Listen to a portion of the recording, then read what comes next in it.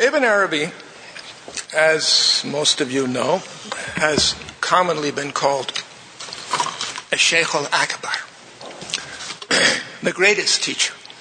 The main reason for this is that he explained in unprecedented detail and at the highest level of discourse all the implications of the Islamic worldview. The result was a vast synthesis of learning covering all the basic fields of investigation, including Quran, Hadith, language, law, psychology, cosmology, theology, philosophy, and metaphysics. In delving into these fields, he wanted to show how each is built on the governing axiom of all true knowledge, and how each can act as an aid in the actualization of true human nature. But what exactly is true human nature? This is what I'm calling anthropology, the explication of the nature of the anthropos. It is this explication that lies at the heart of Ibn Arabi's writings. To get at his vision of the real nature of the human self, however, we need to begin where he begins. And that is with the governing axiom of the Islamic worldview. This axiom is Tawheed, in one word, the assertion of unity. So we need to begin with this foundational principle. What exactly does Tawheed mean? Literally, the Arabic word means to say one or to assert one. Technically, its first meaning is to utter the formula, there is no God but God. Discussions of Tawheed focus on how to turn this verbal statement into true understanding and eventually into the absolute bedrock of all knowledge. Parenthetically, I should remark that those who translate the formula of Tawheed as there is no God but Allah are demonstrating theological obtuseness at its worst. Such a translation reduces a profoundly metaphysical statement into an exclusivist claim to superiority. In Arabic, the formula of Tawheed is composed of 4 words: no God but God. People add there is at the beginning of the English translation because of English grammar. In Arabic, the copula is understood. Now, one way to bring out the implications of Tawheed is to place any Quranic name of God into the formula. For example, God is creator. It follows that there is no creator but God.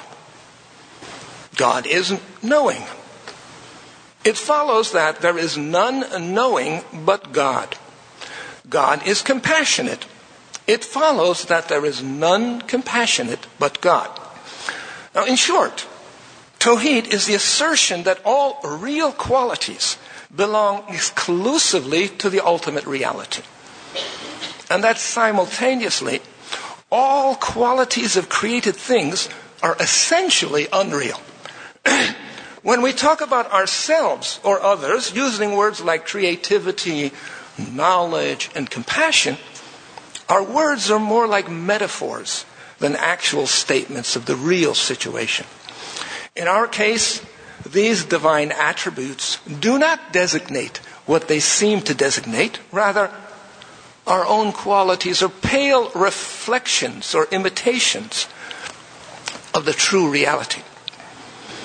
In actual fact, this is something that Ibn Arabi is constantly restating, there is no reality but the absolute reality of the real. Now, this is the fundamental insight of Tawheed. Working out the implications of this insight has been the preoccupation of all schools of Islamic thought, not least theology, philosophy, and Sufism. No one has been as thorough in accomplishing this task as Ibn Arabi. I chose Anthropology of Compassion as the title of my talk because I wanted to think about how Ibn Arabi himself might have approached the theme of the conference. Given his constant stress on Tawheed, his first order of concern would be to show why God is essentially compassionate, perhaps even more so than he is anything else, and why compassion should be our own concern, perhaps even more so than anything else. Now, we need to begin by saying something about the words that Ibn Arabi uses to talk about compassion. First, as a divine attribute. Second, as a human attribute. It is not necessarily clear how we should translate the English word back into Arabic. Webster's third gives compassion a relatively straightforward definition. I quote, deep feeling for and understanding of misery or suffering and the concomitant desire to promote its alleviation. Now, anyone familiar with Islamic theological thinking knows that something like this is central to the Muslim understanding of God. Among the divine names in the Quran, and it's through the divine names that Muslims meditate upon the nature of God, several of the names have meanings that overlap with this definition of compassion. And each of these names is explained in detail in Islamic texts. Ibn Arabi himself often takes pains to distinguish among the meanings of God's most beautiful names, as the Quran calls them. And among other things, he devotes one of the longest chapters of his monumental Meccan openings to this task. Now, it's fairly clear that the best choice among the attributes, the Arabic words, to render our notion of compassion is rahmah. I usually translate this word as mercy rather than compassion, because mercy seems to have a broader range of appropriate connotations. Webster's tells us that mercy means, I quote, compassion or forbearance shown to an offender or subject, clemency or kindness extended to someone instead of strictness or severity. So, compassion and mercy are near synonyms in English, but mercy has a clear connotation of implying a choice between a choice of kindness rather than severity, a choice of clemency rather than strictness. The word works nicely to render what I consider the most important theological principle in Ibn Arabi's writings after Tawheed itself. This principle is expressed by the Prophet in his famous saying, God's mercy takes precedence over his wrath. Any careful reading of the Quran will show that the theme of mercy's precedence and priority absolutely suffuses the text. Once we take Tawheed into account, we can see that this precedence of rahmah, mercy and compassion, is more than a mere choice on God's part. We have to choose, but God doesn't choose. In human terms, we can choose to be kind rather than severe. We can try to be clement rather than strict. In a very profound sense, however, God has no choice, because mercy pertains to the very stuff of reality. God cannot give priority to wrath over mercy, to severity over gentleness, because that would be to give priority to unreality over reality, to non-existence over existence. It would contradict the foundational truth upon which the universe is built, the fact that there is no reality but God, and that there is no true existence but God's existence.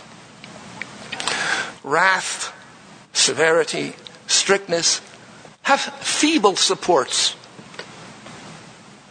in the nature of things, even though these supports are real enough in relation to us. because we ourselves are rather feeble. In the grand picture, wrath and severity are unreal and have no sway with God.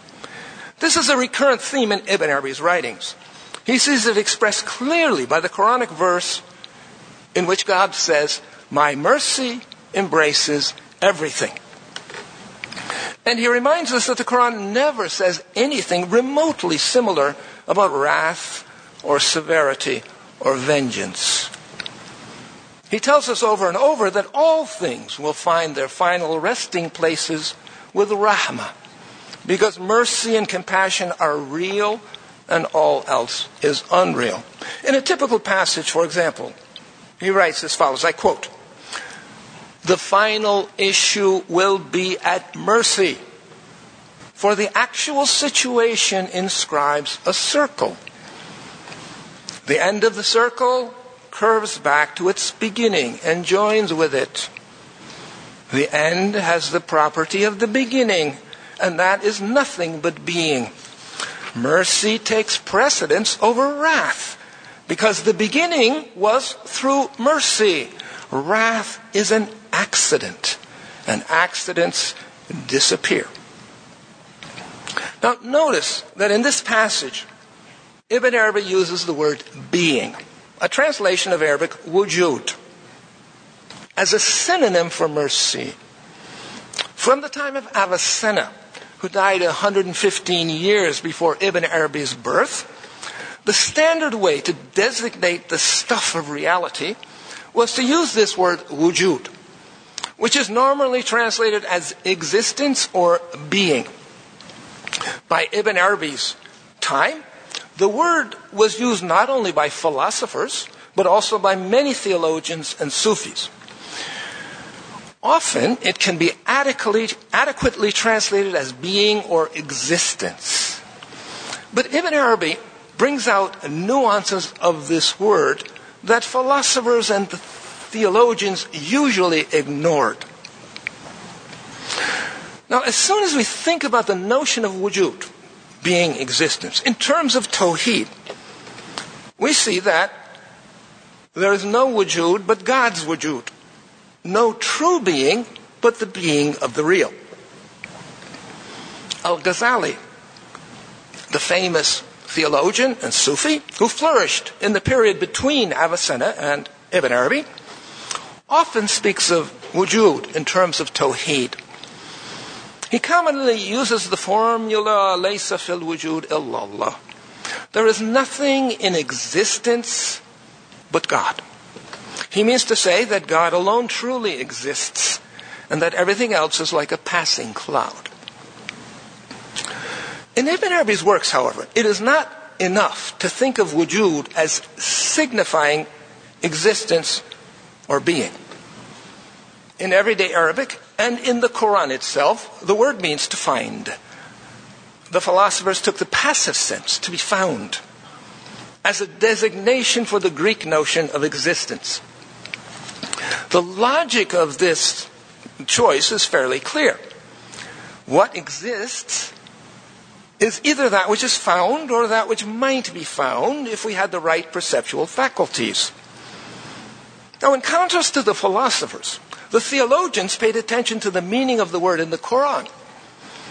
God is often the subject of the verb to find.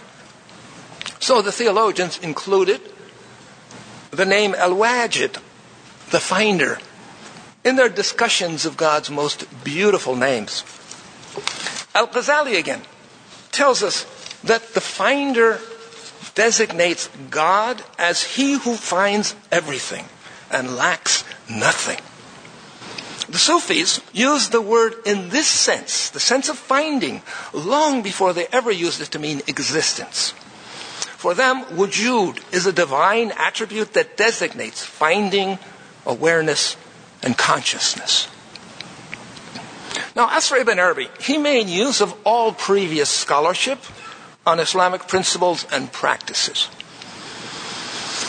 In his vocabulary, wujud means either existence or consciousness, or both at once. As far as he was concerned, what exists is found, and it also finds, even if we do not ourselves understand how it is able to find. Now, as for what does not exist, it is not found, nor does it find. In other words, the one word wujud designates both being and consciousness. If we ourselves differentiate between existence and consciousness, this is because of our lack of insight, not because of the actual situation. Now, by Ibn Arabi's time, the philosophers and theologians often discussed God as the necessary wujud, the being that must be and cannot not be.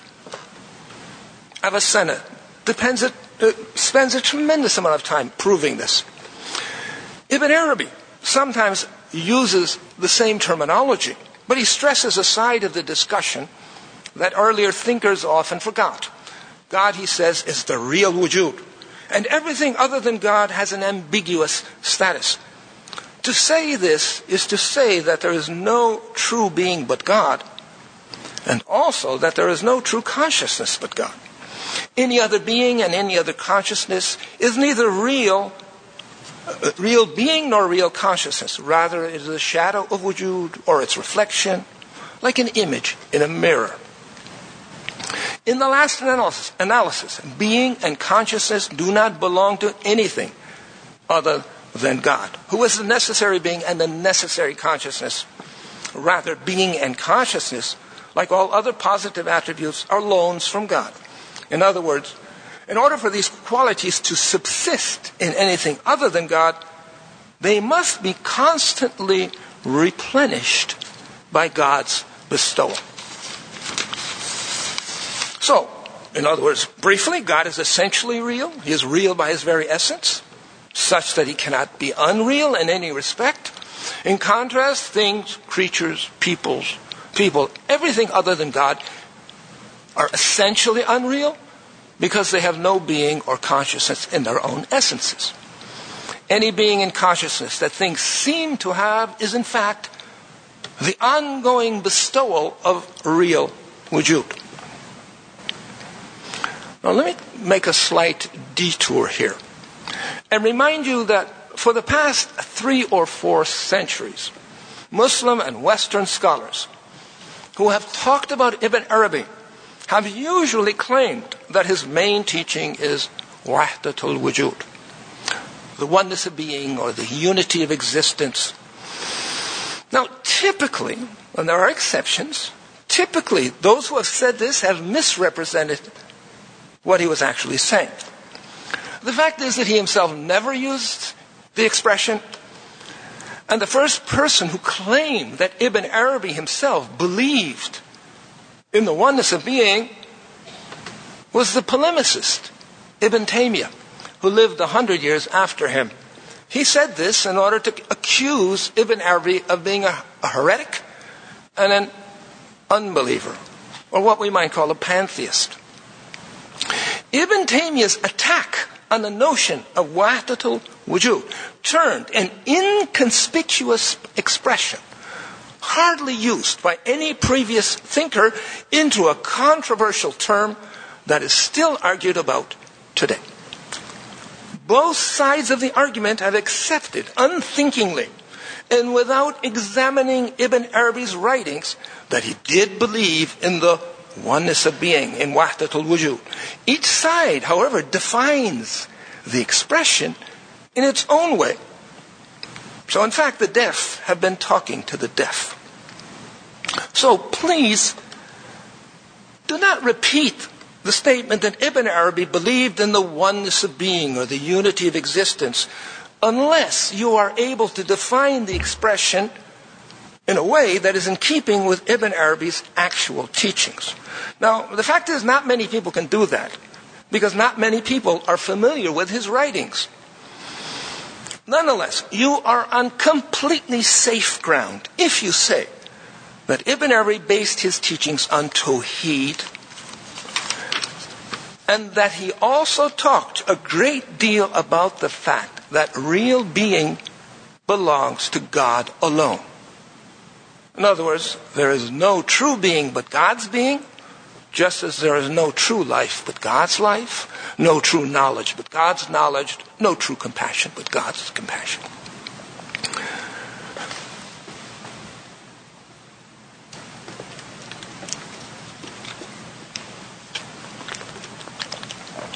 This brings us back to rahmah, mercy, or compassion. The Quran uses the word frequently, and it derives 4 divine names from the same root. The most prominent of these names are Rahman and Rahim. Grammatically, these 2 names mean exactly the same thing. But theologians differentiated among the 2 on the basis of the usage of the 2 names in the Quran. We can translate the 2 as the all-merciful and the all-compassionate, and thereby suggest something of their differing connotations. The names, of course, are part of the formula of consecration that begins almost every chapter of the Quran. In the name of God, the all-merciful, the all-compassionate. Now, when theologians wrote books explaining the meanings of God's most beautiful names, they would typically explain the all-merciful and the all-compassionate immediately after the name God itself. The Quran provides, and then of course there are 98 or 97 more names to explain. The Quran provides good evidence for suggesting that Rahmah is in fact synonymous with the divinity itself, or the Godhead. For example, take the verse, call upon God, or call upon the All-Merciful. Whichever you call upon, to Him belong the most beautiful names. If a distinction can be drawn between the name God and the name Rahman, the All-Merciful, it is that the All-Merciful demands, by its very meaning, attention to others. This is not the case, however, with the name God. That is not until we specify exactly what we mean by the word by citing other divine names that are included in the meaning of the word God, such as Creator. Now, one way to get a sense of the meaning of the Arabic word Rahmah is to look at its derivation, as Ibn Arabi and others often do. Rahmah, mercy, compassion, is an abstract noun designating the qualities and characteristics of a concrete noun. The concrete noun is Rahim, which means womb. Rahmah signifies all the traits associated with the womb and the mother. The mother never ceases being her children's womb. And the specific sort of love that she has for the fruit of her womb is analogous to the mercy that the All-Merciful has for His creation. The Prophet himself makes the point. According to him, this is a famous saying, God divided mercy into 100 parts. And in creating the universe, He kept 99 parts for Himself, and He gave 1 part to the universe. Through that 1 part, mothers take care of their children, and wild animals guard their young. After the resurrection, God will reunite that 1 part with the 99 parts. Ibn Arabi often talks about this hadith. Let me just quote you one passage in which he explains something of its implications. I quote, "Once the day of resurrection has come, and once God's judgment, decree, and determination, by means of this one mercy, have penetrated the whole universe, and once the calling to account has been completed, and the people have taken up their dwelling places in the 2 abodes, paradise and hell, then God will add this one mercy to the 99 mercies, so there will be 100. He will send down mercy unconditionally upon his creatures in the two abodes. So it will pervade and embrace everything. Now, one might conclude from the various discussions of Rahmah in Islamic texts that it designates God's love for creation. And this is true enough. However, we need to keep in mind that the Quran and Muslim thinkers draw a clear distinction between Rahmah and Hub or Muhabba. That is, between mercy and love. This is because mercy is unidirectional. Mercy comes from God to human beings, not the other way around. People can be merciful and compassionate to each other, but they cannot be merciful to God. Now, as for love, it is bidirectional. The Quran says, I quote, He loves them, God loves people, and they love Him. Now, this verse, which affirms the mutual love of God and man, lies at the heart of the tremendous stress that is found in Sufism generally, as for example in Rumi. Now, the reason that Sufism gives love a special rank should be fairly obvious. The goal of lovers is to become one. God loves man and man loves God. God created the universe out of love for human beings. God is man's lover, and as man's lover, He wanted man to love Him in return. Hence, God sends messages of love through the prophets. Shams Tabrizi, Rumi's famous teacher, said that the Quran is a love letter from God. Ishq Nameh, for those of you who know Persian. On the human side, we can only achieve fulfillment in our lives when we recognize that the only thing that we truly love is God, because God alone is truly real. As Aristotle affirmed already, and as the Muslim philosophers insisted, all creatures are in fact in love with God, whether they know it or not, because He alone designates what they truly desire. Now, Tawheed expresses the point succinctly with the formula, there is no beloved but God. Moreover, God loves human beings, so He's the lover. That means that there is no lover but God. In the last analysis, human love for God and for anything else is God's love for Himself. We, however, will never reach union with our true beloved until we wake up to our true nature. Now, reaching union, that is reestablishing the primordial unity that was the situation before God created the universe, is the ultimate goal of the two lovers, God and man. On the human side, union is achieved by the actualization of Tawheed. Despite the fact that most Muslim theologians, in contrast to the Sufis, had an abhorrence of the notion of union, it is strongly supported by the Quran and the Prophet. And I could make some quotes, but I should move on because my time is limited. Now, the Quran's constant mention of God's mercy and compassion makes it clear that Rahmah designates the very reality of God as it relates to us. Ibn Arabi develops the logical implications of this Quranic language. God's mercy, the Quran tells us, embraces everything. It follows, says Ibn Arabi, I quote, the universe is identical with mercy, nothing else.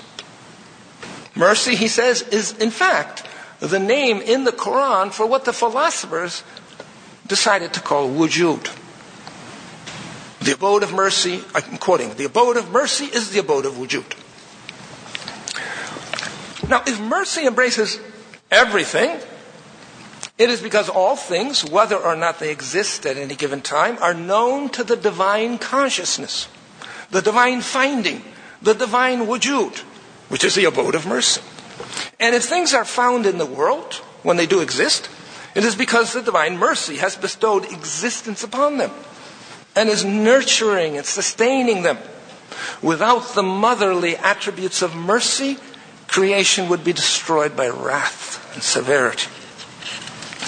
Now, to drive home the utter centrality of mercy and compassion to all of existence, or rather to demonstrate that our existence is nothing but the divine mercy, Ibn Arabi has recourse to the recurring theme in the Quran that God created the universe by speaking.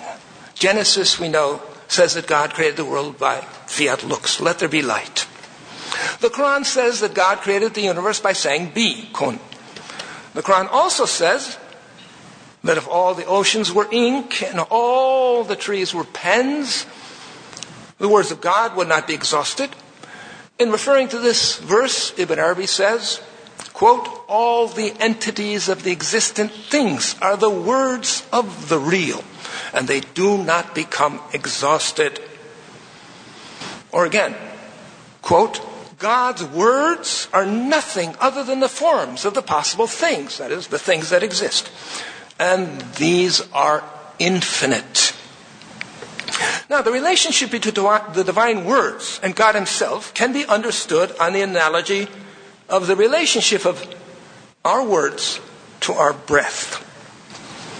God's creation, says Ibn Arabi, can be rightly called the breath of the All-Merciful, because the All-Merciful designates the Godhead as overflowing goodness, manifestation, and creativity.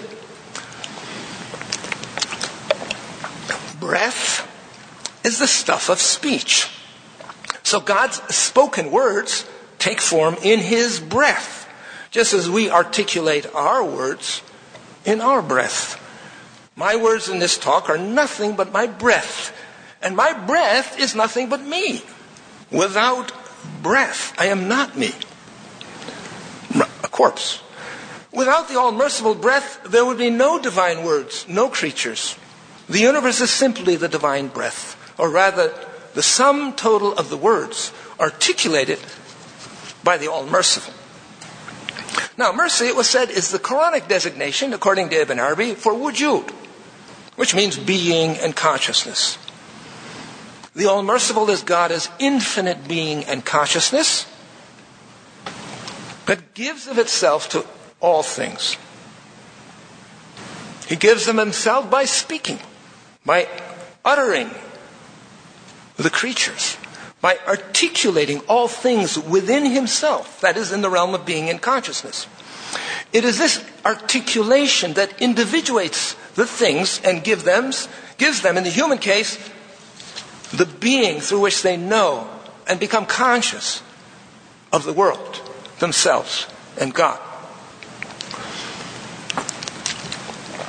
When we speak, our words immediately dissipate and disappear. They never achieve independent reality. As for God's word, be, which Ibn Arabi calls the word of the presence, the divine presence, it is eternal, which is to say that it is always and forever uttered by God. It is the creative logos that articulates all words, all worlds, all beings. In contrast to the word of the divine presence, however, the individual words, that is, everything, constantly perish, just as our spoken words perish. If we do not perceive ourselves as perishing, that's because God does not cease uttering our names. If we could see clearly, we would understand that each moment of our existence is a new utterance. Even if from God's point of view, there's only the word be. This, of course, is Ibn Arabi's famous doctrine of the renewal of creation at each instant. Now, in this grand picture, the divine mercy infuses everything that exists. Is there anything that makes human beings special? The answer is yes, everything. First, whose picture is it? The picture is offered by a human being in human language for the benefit of human understanding. The Quran itself was revealed in human language for human beings and provides numerous verses highlighting the unique status of human beings.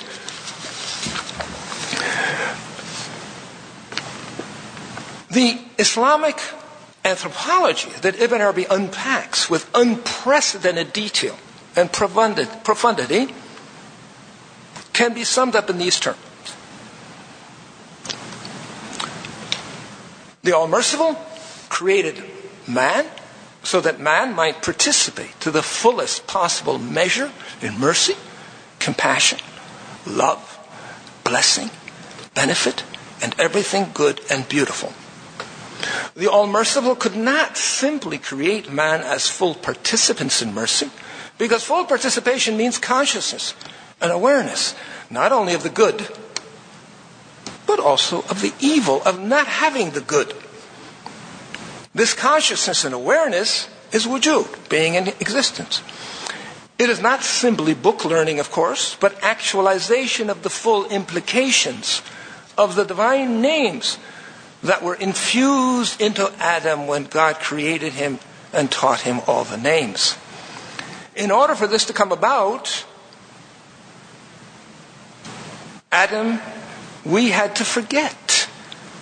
We had to leave the immediate divine presence and come to recognize the disclosure of God's being in consciousness through the articulation of the All-Merciful throughout the entire cosmos.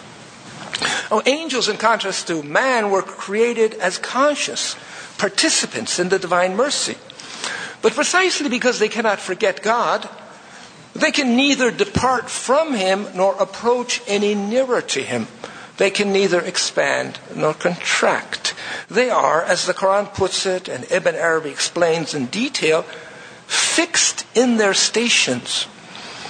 In contrast, human beings were not created in fixed stations. God created them in his own form, which embraces all the divine names, every possible designation of wujud in itself, every possible articulation of the all-merciful breath. God is free from all outside constraint. When he created man in his own form, he created him with the freedom to deny him. In other words, people are free to choose between the beautiful and the ugly, the merciful and the wrathful, the right and the wrong, the true, beloved, and the illusions of love. If they make the right choices, they can rise up in station and ascend toward an ever-increasing participation in goodness, beauty, and mercy. If they make the wrong choices, they will become more constricted and confined in their stations, and they will descend by virtue of their own freedom to act, away from mercy and compassion. In brief, Ibn Arabi's anthropology teaches us that human beings were created with the potential to know the All-Merciful in the totality of his manifestation, and that they are called upon to actualize this potential in order to achieve their true humanity. Now, one of the many ways in which Ibn Arabi and others discuss this quest to rise up in station and to ascend back to the All-Merciful is to employ the language of ethics, or rather character traits, akhlaq.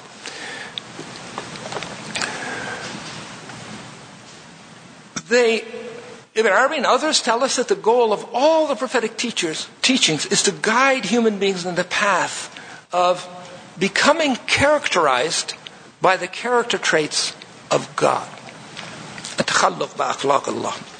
Ibn Arabi says it is precisely this focus on achieving transformation that differentiates the path of the Sufis from that of other Muslim teachers. In his words, Ibn Arabi, becoming characterized by the character traits of God, that is Sufism. He also has a great deal to say about the example set by the Prophet Muhammad in actualizing the divine character traits. It is no accident. He frequently tells us that God says to Muhammad in the Quran, "We sent you, Muhammad, as a rahmah," a mercy and compassion to all the worlds. Rahmah, mercy and compassion, is precisely the designation for the global human perfection that is actualized when man becomes characterized by the divine character traits. Ibn Arabi devotes a good deal of his writing to explain the manner in which human beings should go about actualizing the divine character traits. He does so in terms of the priorities demanded by wujud itself, the mercy that is the source of all. This is why he typically unpacks the implications of the foundational axiom of thought, Tawheed. by working out the meaning of the first corollary of Tawhid, and that is prophecy. Most of his books are structured around the notion of the multiplicity of the prophets, who made manifest, each in his own specific way, the unity of mercy. Naturally, he pays special attention to the final prophet and the instructions that Muhammad provided for traveling on the path to God. Now, one of the many ways in which Ibn Arabi brings out the importance of the prophet's example is by paying close attention to the ritual instructions provided by the Quran. For example, in the longest chapter in the Meccan openings, which is the chapter on prayer, the 5 daily prayers, that chapter alone is twice as long as Ibn Arabi's most famous book, Fusus al-Hikam. The longest chapter in that book is devoted to explaining the meaning of the daily prayer. One section of this chapter is devoted to a prayer that the Prophet used to recite, a supplication, after the formal beginning of the prayer and before the recitation of the first chapter of the Quran. The supplication includes these 2 sentences. Guide me to the most, you're addressing God here, guide me to the most beautiful character traits. No one guides to the most beautiful ones but you. Divert me from the ugly character traits. No one diverts from the ugly character traits but you. Notice that this includes the typical stress on Tawheed. The Quran calls God the guide, and Tawheed teaches that there is no guide but God. So the supplication is saying that beautiful character traits, merciful and compassionate character traits, cannot be achieved without divine guidance, because there is no guide but God. The first corollary, prophecy, however, reminds us that the prophets are precisely the guides whom God appointed for the human race.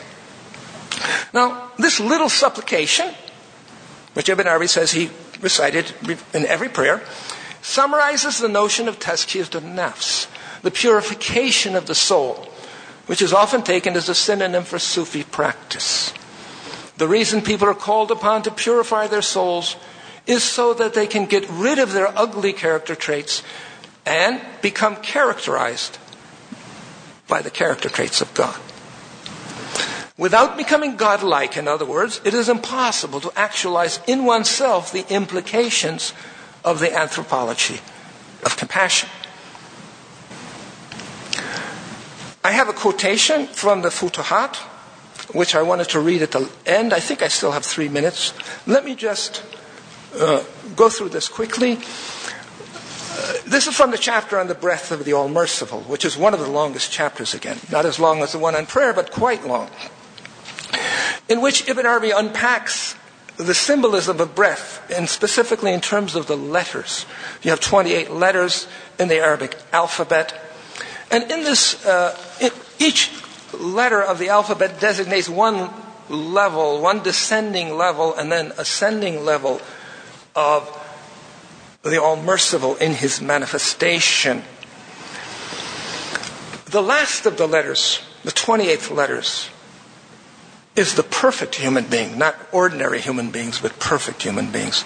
So let me just read this from that chapter. In the same way, man is the final goal of the breath, the all-merciful breath, and of the divine words that designate the kinds of things. For within man is the capacity of every existent thing in the cosmos, since he possesses all of the levels. This is why he alone was singled out to be created in the divine form. Thereby, through his creation, he brings together the divine realities, which are the divine names, and the realities of the entire cosmos. For he is the last existent thing. The all-merciful breath did not bring man into existence without placing within him the capacity of all the levels of the cosmos. Through him becomes manifest that which does not become manifest in any of the parts of the cosmos, nor in any of the divine names. For in respect of each name's distinctiveness, It does not bestow what any other name bestows. Hence, man is the most perfect existent thing. Everything other than man is a creation. But man is both a creation and the real. In reality, perfect man is the real through whom creation takes place. The reason we say perfect is that the name man may be applied to those similar to him in form. You may say that Zayd is a man and Amr is a man, even though the divine realities have become manifest in Zayd, but they have not become manifest in Amr. In the same way, a ball resembles a celestial sphere in its roundness. But how can the perfection of the celestial sphere be compared to that of a ball? This is what I mean by perfect. Thank you.